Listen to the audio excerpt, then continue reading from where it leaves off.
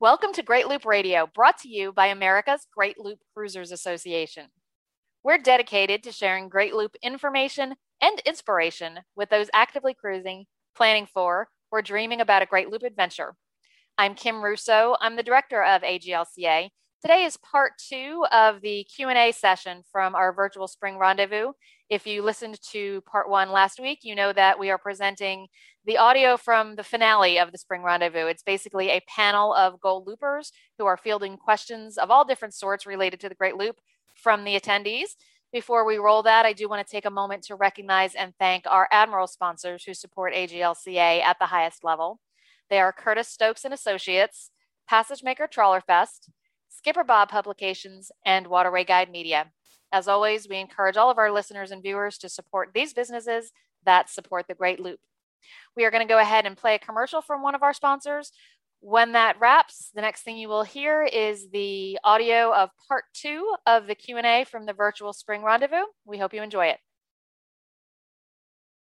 Schooner Island Marina is the only full-service floating dock marina on the island in Wildwood, New Jersey, offering ship store, pool, brokerage and new boat sales, gas and diesel, mobile pump out, and a full-service yard for any repair needs. Even better for loopers, you can walk to grocery, convenience stores, shops, and restaurants. Wildwood offers one of the most expansive beaches in South Jersey and the best amusement park rides, all within a 15-minute walk. A short ride up the ICW from Cape May Inlet leads you to our well-protected marina. Visit schoonerislandmarina.com for more info. Next question I'm going to throw out to whoever has an answer for it. The question from Bill is, how do all of you handle drinking water? They have extra filters on the water. I'm sorry, do you put extra filters on the water tank, or you exclusively drink bottled water? He said that they drink a lot of water and they filter the water as they fill their tank, but they don't really feel comfortable drinking it. So is there a solution to that? So we drink the water on the boat.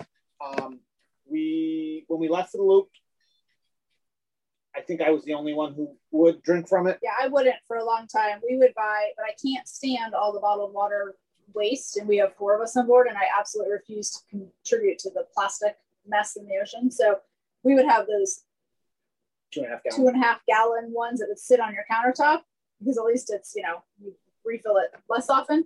But even so, then that took a big chunk of countertop space up. So we moved on the boat full time. We're like, okay, we can't do that anymore. So we have a whole house filter that filters all the water on the boat, and then a point of use filter, a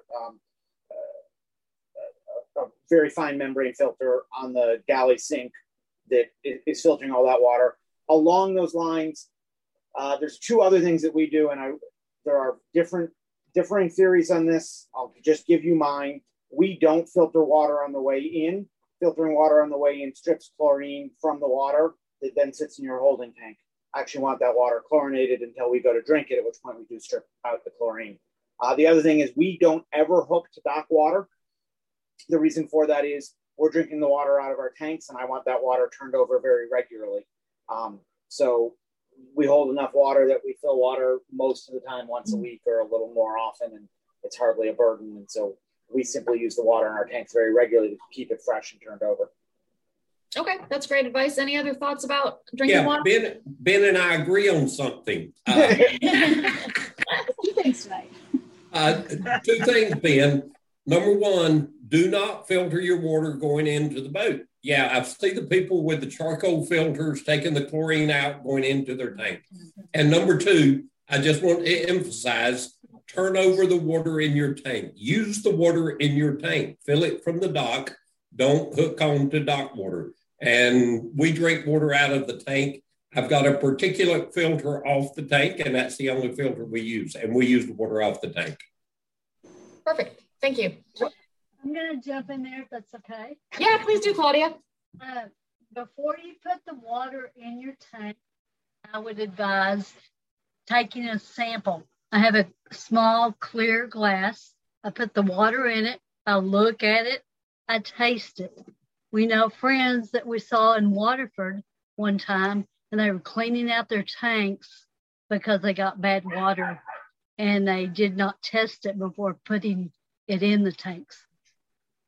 Good advice. Thank you. That's something that I had didn't think of and didn't know. Go ahead, Robert. Claudia's comment is very good. And Kay and I will, as we travel, we don't take well water onto our boat. And you will find remote marinas, I'll call those marinas with character, possibly, who are not on a public water system.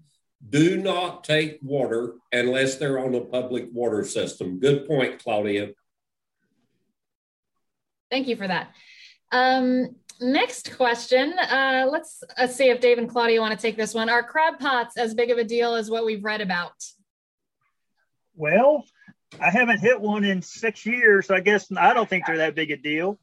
But like everything else on the loop, there's risks.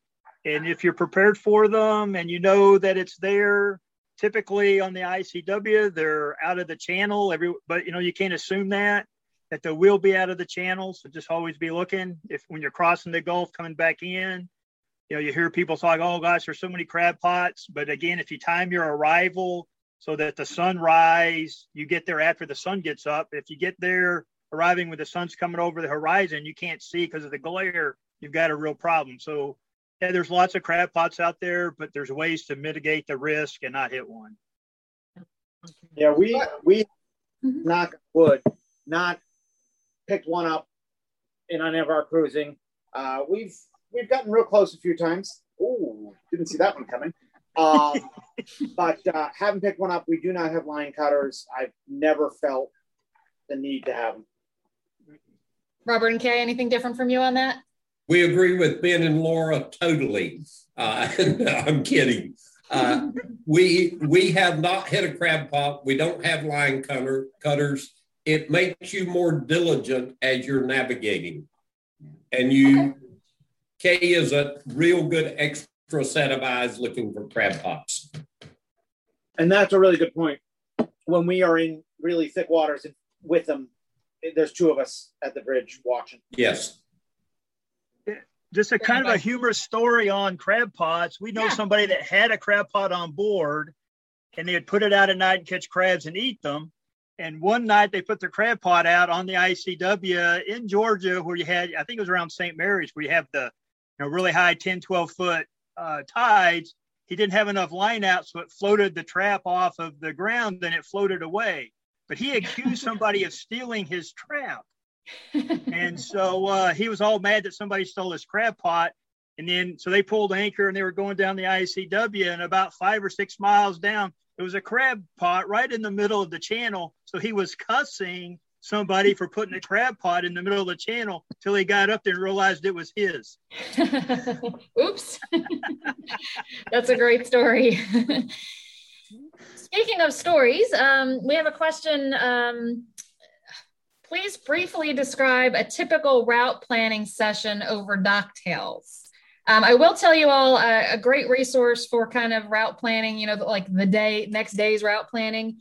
There was a great article in the April issue of the Great Loop Link newsletter where Robert Malkin, who is a member, walked through that. And I think he did it in probably one of the best ways that I've seen of mapping out that process. And he is actually going to be presenting on that topic at our Great Loop Cruising, a Guide to the Looper Lifestyle seminar in Charleston, which is coming up in September. So I'll put that out there. But for the panel, can you also just describe a typical route planning session? He's asking about over docktails, but a lot of you probably do it when you get back to the boat. So just kind of talk about that a little bit, when it's a group kind of thing or versus you're planning your own. Anyone want to take that? One comment about route planning over docktails is I'm a real believer that you have to plan for yourself, and you have to, you run your boat, not everybody else running with you. And that cuts both ways. There have been so many times when you hear about, hear at docktails about how, this next stretch is terrible. And, if you pay enough attention, you won't sleep real well the night before, pretty sure that, tomorrow's going to be the day that you destroy the boat. And, 2.5, 3 hours into it, you'll kind of, it happened quite a few times. I would look to Lauren and be like, I'm not getting it because this really isn't so bad. But the other part of it is, it's one thing to sort of talk about what you're going to encounter the next day at docktails or, anytime with other loopers, but the way we planned was really governed by the fact that we were traveling with kids. And so our schedule was maybe not the same as others. We tried to avoid, for the most part, first light departures, which meant waking the girls. And me. I tried to avoid them further because I like to sleep. But our planning was driven a lot by depth. And if we were in tidal areas where we needed tidal assistance, we probably needed a different amount of tidal assistance than others. So, we definitely did most of our own route planning. And for us, I would say the times that we did group planning were on the rivers when you had to get organized for the locks, because they're not going to just lock one boat through and then I'll lock another boat through. I mean, they will, but you're going to have to wait. And so it made a lot more sense to be in a group. And in that sense, we would, sit on the dock, 6 o'clock, whatever, and figure out sort of what the plan was, at least for the first couple of locks the next day, so that everyone left at the same time. You'd been in touch with the lockmaster already to know when they wanted you there. So those were the most important times when we needed a group plan. If it was a matter of just, buddy boat traveling in Michigan or something, it was, hey, where do you want to go tomorrow? We're going to go here. And then, fog blows up. Okay, we're going to pull in here. That was simpler and much more of a, we're just going to do what works for that day situation. Mm-hmm. Okay. Anyone else want to share a part of that topic? Yeah, I would prefer, Kim, to call it daily trip planning. Mm-hmm. And in the morning when you get up is when you pull everything that you've racked into that brain and try to put it together. And you need to ensure you have a plan A, B, and C, and be flexible along the way, and don't tie yourself to a commitment. But daily trip planning is where you pull everything together and start looking at weather and tides here on the East Coast, and how far can I make it today, and am I traveling with other boats, and where can I stop this evening? So yeah, it's pulling it all together and trying to gel it into one little package. Mm-hmm. Have a plan B and C. So after, I guess, 6 years on the boat, what I've become to do, and we didn't do this initially, but we typically do not cruise on Sundays. But what I do on Sundays afternoons, I know where we're at.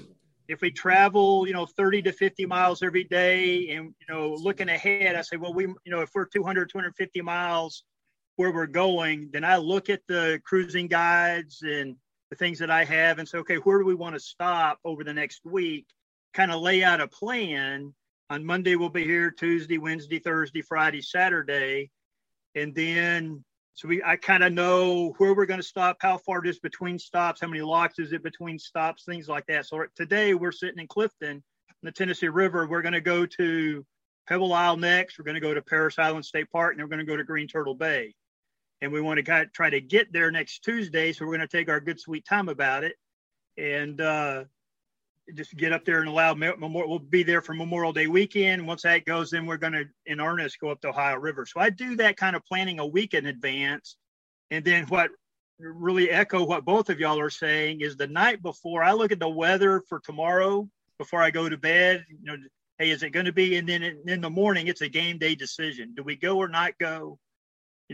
What has anything changed overnight? And then we decide we're going to go or not. And then the flexibility part. I think we have lost Dave and Claudia. Hopefully they'll be back in a moment. Go ahead, Laura. I mentioned getting a group together for the locks so that you're organized if you're traveling with a group. To that end, whether it's on the rivers or if you're traveling with a group anywhere else on the loop, if a group of you is planning to come into a marina, and I'm not talking a group of 10 boats, but we typically travel with 2 or 3 other boats. It was real helpful, we found, for one person to be the point person, and everyone can make their own reservations, but the marinas get overwhelmed with answering the phone. And if one could call and say, we're a 57-foot boat, I also have a 45-foot and a 42-foot coming in. Could you find slips for all of us? It's easier for the marina, we found, to be able to say, yes, we can fit you and we can put, and then they try to group you together if they can. It was helpful to be able to say, one person calling for everybody if they could, and then, everyone else can fill in their own information, but at least to find out space-wise if there was room. Yeah, that's great advice. Let's see. I know Robert and Kay can probably address this one, but Ben and Laura may have something as well. Question is, can you share some experiences in the Thousand Islands on the U.S. side, since the border it will likely still be closed? We've got a member who's thinking about visiting that area, even if they can't go into Canada. So Robert and Kay, I know I've seen some of your beautiful pictures from the Thousand Islands. So any thoughts on, would you go back if knowing you could just do the U.S. side? Yes, we would. Do it. We crossed over, we did the Erie Canal in Lake Oswego, and the morning we left Oswego, there were 4 other boats leaving, and they headed straight across to the Kingston-Picton area. And Kay and I said, no, we're going up to the St. Lawrence. We spent 2 weeks in Clayton and Alex Bay, loved it. We did commercial boat tours while we were there. We did the Wooden Boat Museum in Clayton, New York. We did the Boat Castle up at Alex Bay. Yes, we would go back to the Thousand Islands again, even if we couldn't cross over. Now, for luck for us, right behind the Boat Castle was Gananoque, Canada, and we cleared customs in at Gananoque and came back down the Canadian side. But Clayton and Alex Bay and the parts of the St. Lawrence there are spectacular. Robert, we were like agreeing on so much tonight. That was like, I told any person that's come through Fort Myers this winter and asked us about that and lamented Canada, we have said, go to the Thousand Islands. It was amazing. And we just did it. We hadn't planned to. We got up there and we're like, oh, maybe we should see that too. Same thing. We stopped in Cape Vincent first. Yeah. And then Clayton was amazing. That museum is incredible. Museum's incredible. Yep. We took our boat to Bolt Castle and docked on their docks and toured the castle, and the girls loved it. It was such a neat experience. We anchored a couple, and then I'm sorry, Laura. We also docked at the Bolt Castle boathouse. That was spectacular. Yes. And we also clicked in through Gananoque, which was a total bonus. Little Canadian city too. We liked it a lot. Yeah, it was great. Yeah. So kind of along the same line, and thank you because I do hope that a lot of our members that are coming through the Oswego Canal and ending up in Lake Ontario will take the time to head out to the Thousand Islands before heading towards the Welland.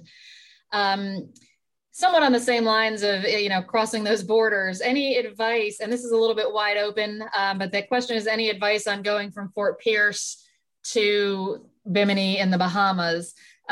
Steins, I know you spent some time in the Bahamas, maybe just, I don't know if you have any specific advice about the crossing or if you just want to, talk about the time in the Bahamas. We were a little unusual. We crossed from Fort Lauderdale because we were there. I wanted to spend time there and we crossed to West End instead of to Bimini. Doing the crossing that direction, the Gulf Stream carried us north, so it wasn't really much longer than friends of ours that crossed from Fort Pierce that same day. We had no issues coming into West End, checking in there, and then we spent 6 weeks in the Abacos. So we went all the way to one end of the Abacos, looped around, and spent another 2 weeks coming back and re-seeing the same things. The crossing, the rule of thumb, it was 4 years ago now, but the rule of thumb that we were taught then, and I think still holds true, is no winds out of the north. Yep. If there's a north component at all in the wind, don't go. Just one quick comment. Fort Pierce to Bimini would be a tough crossing. Yeah. That's Fort Pierce to West End. That's a bunch north to go a bunch south with a northerly Gulf Stream. So you'd be bucking the Gulf Stream the whole way. If you want to cross to Bimini, do it from Key Largo or Miami, or, any of those anchorages out off of Miami. You can cross to Bimini from there pretty quickly. Okay. We have several questions that are really wide open and can lead to really long answers, and we've only got about 15 minutes left, so I'm going to kind of pick and choose some of them. But can you each share maybe your most memorable anchorage on the loop? Probably ours to me was, I see Dave and Claudia coming back in there. Most memorable anchorage was when we turned on to the Tenn-Tom Waterway off the Tennessee River. We were going to go to Grand Harbor, I guess it was, just off, but directly across from the marina was this spectacular little anchorage. So we stayed there that evening. and we had maybe a 2/10 of a mile travel next day to the marina. But there are so many spectacular anchorages. It's hard to pick a particular one. Yeah, I know that is a tough question. If Dave and Claudia, welcome back. If you or the Steins, maybe we'll just take one more answer to that. Kind of your most memorable anchorage along the loop. Well, if you take the Tennessee River up to Knoxville, you can take the Little Tennessee River or the Tellico River, go to the end of navigation, and you're at the foot of the Smoky Mountains, and you can just reach out and touch them. So we really like that. We anchored, I mentioned when we did the Hudson River, at the Statue of Liberty, and, seeing the Lady Liberty, Ellis Island lit up, and the $1 Million View of Manhattan. And in Canada, I'd say it was what he talked about the other day about going into the pool at Bay Fin and hiking up to Topaz Lake. All three of those are highlights. Okay. Yeah. Ours really quickly many of them were in the North Channel. Bay Fin was amazing. Covered Portage was amazing. The Benjamins were amazing. It's hard to pick among them. Yeah. Okay. A couple of questions that I think will be a little bit on the quick side because they're very specific to certain parts of navigation. Have any of you done the lower Mississippi? No. Okay. Sylvia, who was asking that question. Sylvia, if you want to send me an email, I do have a few members who have done that I can put you in touch with. Interestingly, the ones that I can think of off the top of my head were all the gentleman from a couple who, after they finished the loop, went back and did the lower Mississippi with friends on sort of a Huck Finn type of trip. Yeah. So, hey, Kim, we were going to do it in 2018 and I got a plan, but from Cairo there, Cairo, however you pronounce that, it's 3 days to Memphis, 3 days to the Greenville Yacht Club, and then 4 days down to New Orleans. I found a place, if you go about 70 miles every day, you can get off the river. So you don't have to anchor in the river. You can find a place off the river, and it's about 70 miles every day. And so that's kind of what you're looking at. Okay, thanks for that. Next question again. I think this is probably a fairly quick one for whoever would like to grab this one. Tom would like to know, are there any stops between Delaware City and Cape May? And are they easy in, easy out, or otherwise? Go ahead, Dave. You're shaking your head on that one. Yeah, I don't remember the name of it, but we went up to Philadelphia. So when we left Philadelphia, we went past Delaware City, and then about 2/3, maybe a half to 2/3 way down and ended up running out of daylight. And so there was a little creek there, then we went off in it and anchored. There's another one that Foster talks about a lot across from where the C&D Canal comes out, the Salem River. So either the Salem River, and about halfway down, maybe 3/4 of the way down, there's a marina on that little creek, and it goes in there and makes a big dog leg, and we anchored right in the dog leg. Okay. This is kind of an age-old question. Towboat US or Sea-Tow or both?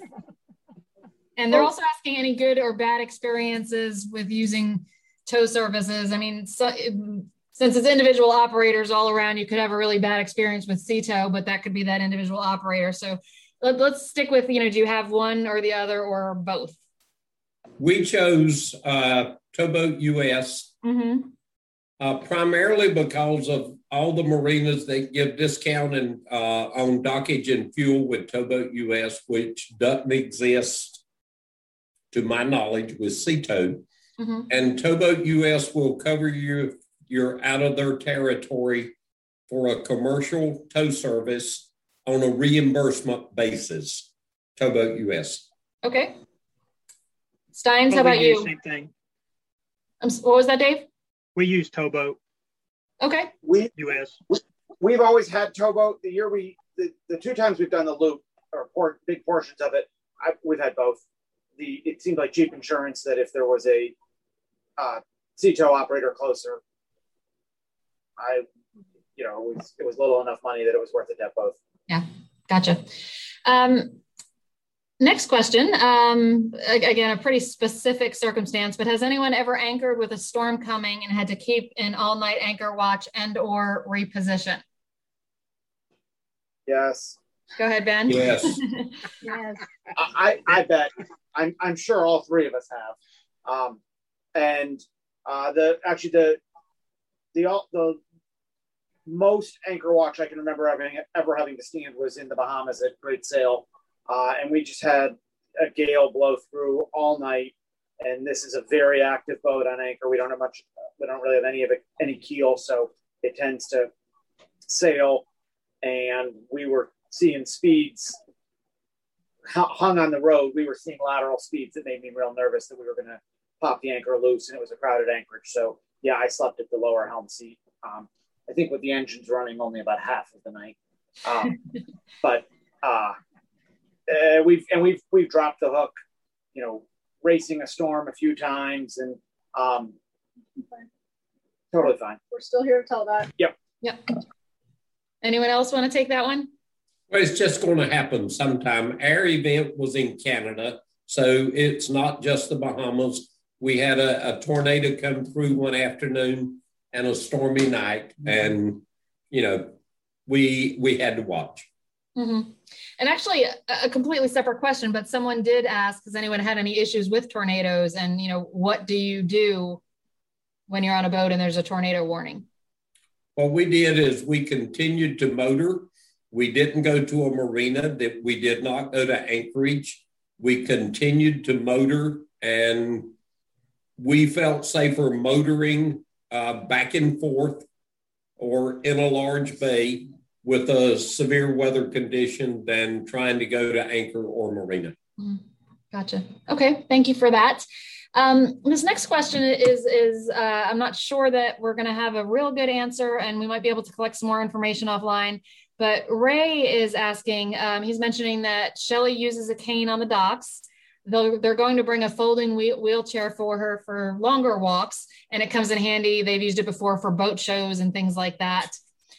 So he's saying, other than loaners and rental cars, is there any advice for Shelley and Ray? Harbor hosts. Excellent Harbor point, host. Robert. Absolutely. Contact there are in excess of 500 harbor hosts around the Great Loop. That number is up, Kim. Yeah, it continues to grow. Those are people who are there specifically to help you with those special situations that you're dealing with. Please call your harbor host and say, can you give me assistance with this? I don't know where else to go with that. I would also say to make the marina aware. We know this from the Wilsons, that mentioning that, one of your crew has limited mobility, is in a wheelchair. If they're looking at their board and they've got the choice between putting you in, the third slip in from the ramp or all the way out a quarter-mile walk, it's real important information for them to know that that's going to make a big difference. Great advice. David Merchberger, thank you for this, David. It's a comment, not a question, but he mentioned that festival.net, sorry, let me repeat that, festivalnet.com is a good searchable resource for some of those festivals. So festivalnet.com. So thank you for that, David. That's something I was not aware of. Let's see. This is for the Stein. Sylvia just is asking, did you do the skinny water in Georgia with your 5-foot draft? Nope, we went outside. Did you? Yeah. Good to know. All right. We stopped in. We stopped in Savannah. Yep. And we came in at St. Simon's, or we went out at St. Simon's and went to Savannah. Yep. It was, we went to Cumberland Island, and that was it. And we saw that's where we went out. We went out at Cumberland Island and ran on the outside on a flat day and came in at St. Simon's, and then, and back up to Savannah. So no, we didn't go through any of that we had to. And we ran outside probably more than most. Frequently that is the trade-off on the higher draft boat, larger boat. We were also pretty comfortable outside, and we ran all in New Jersey outside. We ran anything where we felt like we could, and it was going to be easier than running in. We did. You're missing a spectacular part of the trip to Miss Georgia, and you can do it on a 5-foot draft. The tides in Georgia are 8 to 9 feet, and maybe you have to wait a half a day to get a good tide. But that brown grass and the weaving back and forth in Georgia is spectacular. And we've only done it 32 times, and it doesn't get old. So there you go. Two schools of thought on that one. So always good to have the two options. So thank you both for sharing that. We appreciate it. Next question. Can you share an instance when one of you pulled the plug on a day's planned travel? And what was the reason? Most likely often because of weather. Any other reasons that one of you chose to pull the plug on what you had planned for the day and either stay put or take the plan B instead of going all the way to where you had planned to stop for the night? Weather would be the most significant one, Kim, for sure. And we did obviously go to plan B and C several times. But let me say, I would encourage people, Kay and I are early risers, and we love to leave early, and we love to stop early in the afternoon. And we planned our day based on that. People that plan to boat later in the day sometimes will get caught in the dark before they get to their marina, especially in locking situations. So if you're early risers and early stoppers, that'll prevent you from having those in the dark situations. But weather is the most significant reason for pulling the plug for sure. So I know, Robert, you made a deal with your spouse there beside you that you're not going to travel at night. I didn't make that deal. And so we traveled at night a lot. And the flip side of that, weather is definitely why we haven't left the dock. But the same reason we left one time, New York City, to go to we were going to go all the way to Atlantic City because the weather was going to get bad, not because it was bad. And so we got to Atlantic City and it was only about 5 o'clock. It was in the fall going south. It was about 5 o'clock. The sun was starting to set.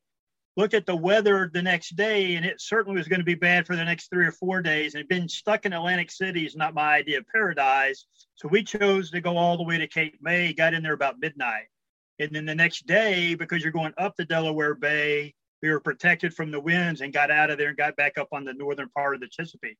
So that goes both ways of making decisions to go as well as not go. Yeah. And of course, cruising at night is something, Dave, obviously you're very comfortable with. So if somebody had not prepared for that or was not ready for that or had promised their spouse that was not going to happen, stopping and then waiting the few days to wait out the bad weather is an option as well. I just want to put in a plug for not being afraid to pull the plug. And there are plenty of days, most of them on the Great Lakes probably, when we have been on the fence about whether or not to go, poked the bow out, and turned around and said, now we're not on the fence anymore. We get it. We're not going. And we know lots of people who have done that same thing and then gone and, gotten to the other side and said, oh my God, we shouldn't have done that. That was terrible. There's nothing wrong with saying, we tried it. It wasn't great. We pulled the plug. Okay. And shame in turning around. I'm sorry, what was that, Dave? No shame in turning around. Gotcha. Very true. No, there's no shame in turning around, but to put it in perspective, Kim, we did the loop. We were a 1-year looper. We only traveled 154 days. Right. So 205 days we didn't travel. Don't feel that you're pressed to travel days that you shouldn't be out there. Very, very good point. When you do the math, most loopers average 50 miles a day. And that seems to stay fairly consistent regardless of how fast of a boat you're on.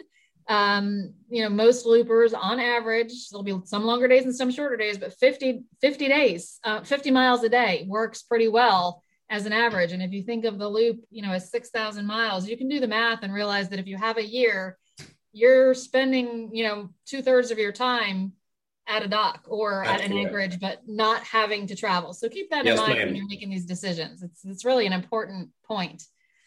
We are just about out of time. I'm going to ask a final question for all three of our couples. The question is, having completed the loop, is there anything you would have done differently? Hindsight being 20/20, anything you would change about the way you did the loop? No, ma'am. We did it in 1 year. We're perfectly satisfied with it. We both say we'd love to do it again. We know we didn't see everything, but no, meet all the friends you can, both native and loopers, when you're doing the loop. You won't regret it. Good advice. Anyone else want to take that one? I would take a thought.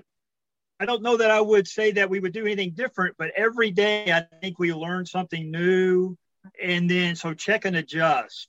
So as you go around, you might see somebody do something on the dike. Oh man, that's a good idea. So then just incorporate it. So you start doing that, but keep your eyes open the whole way around and check and adjust all the way. Learn to. I think we're losing them again. Hi, David, Claudia. I would yeah. Go ahead, Laura, if you want to take that one. Yeah, I don't know that there's anything that we would do differently, but we always wanted more time. We left at the end of August, and we set out to be back in time for the girls to start school the next year. And it was in the Bahamas in February that we said, forget that. This goes to just like we're not racing this amazing trip back to start school. Like they're doing just fine with homeschool, and they're still homeschooled. So it's worked out fine. Mm-hmm. We were gone for 14 months, and we were only back in 14 months because we had to get back to Chicago. And when winter sets in on Lake Michigan, you got to be off the water. And that was the only thing. We delayed everything as long as possible, and then knew we had to get down the lake. So I would say the only thing we would do differently is if we had more time. Like had we set out not with that, okay, we're going to be back in the year plan, we easily could have spent, 2+ years and taken even more time everywhere. Because there's always something to see or somewhere else to go and another side trip to take. And we loved everything we saw so much that it was, we wish we wouldn't have had to be back when we did. Yeah. Thank you for that. And to the Steins, the Creeches, the Fullers, thank you all for being with us tonight to answer these questions. And all three of you have been with us for multiple nights during this journey, not just at this virtual event, but all of the others that we've done. And we greatly appreciate you. And I know that you and the 30 or so other Gold Loopers who have helped us with this have really shown our newer members that the Gold Loopers, the vast majority of them, are here to help, to answer questions, to provide information. Everybody was new at one point. Everybody learned along the way and got help from others. So thanks to those of you who are here to pay that forward and to help our newer members really learn what they need to know to be ready to go. So thank you all for that. We appreciate it. Our pleasure. Thanks. Thanks for being you. Here. And I'm so looking forward to seeing all of you at Joe Wheeler. Yes, we are looking forward to that as well, for sure. If we could, I think, triple the size of Joe Wheeler for this year, I think that would be a good thing. That will be our biggest challenge, always is with Joe Wheeler. But we're very much looking forward to that. And for everyone who's joined us for this Virtual Spring Rendezvous and some of the other events as well, thank you for your support through these unusual times. We are very happy to be going back to face-to-face events. It seems like everything is still lining up for us to do that. Again, thanks to everyone who's joined us, both the Gold Loopers and the attendees. We've enjoyed being with you. Safe cruising until we meet again. Good night, everyone. Right. Good night. Good night.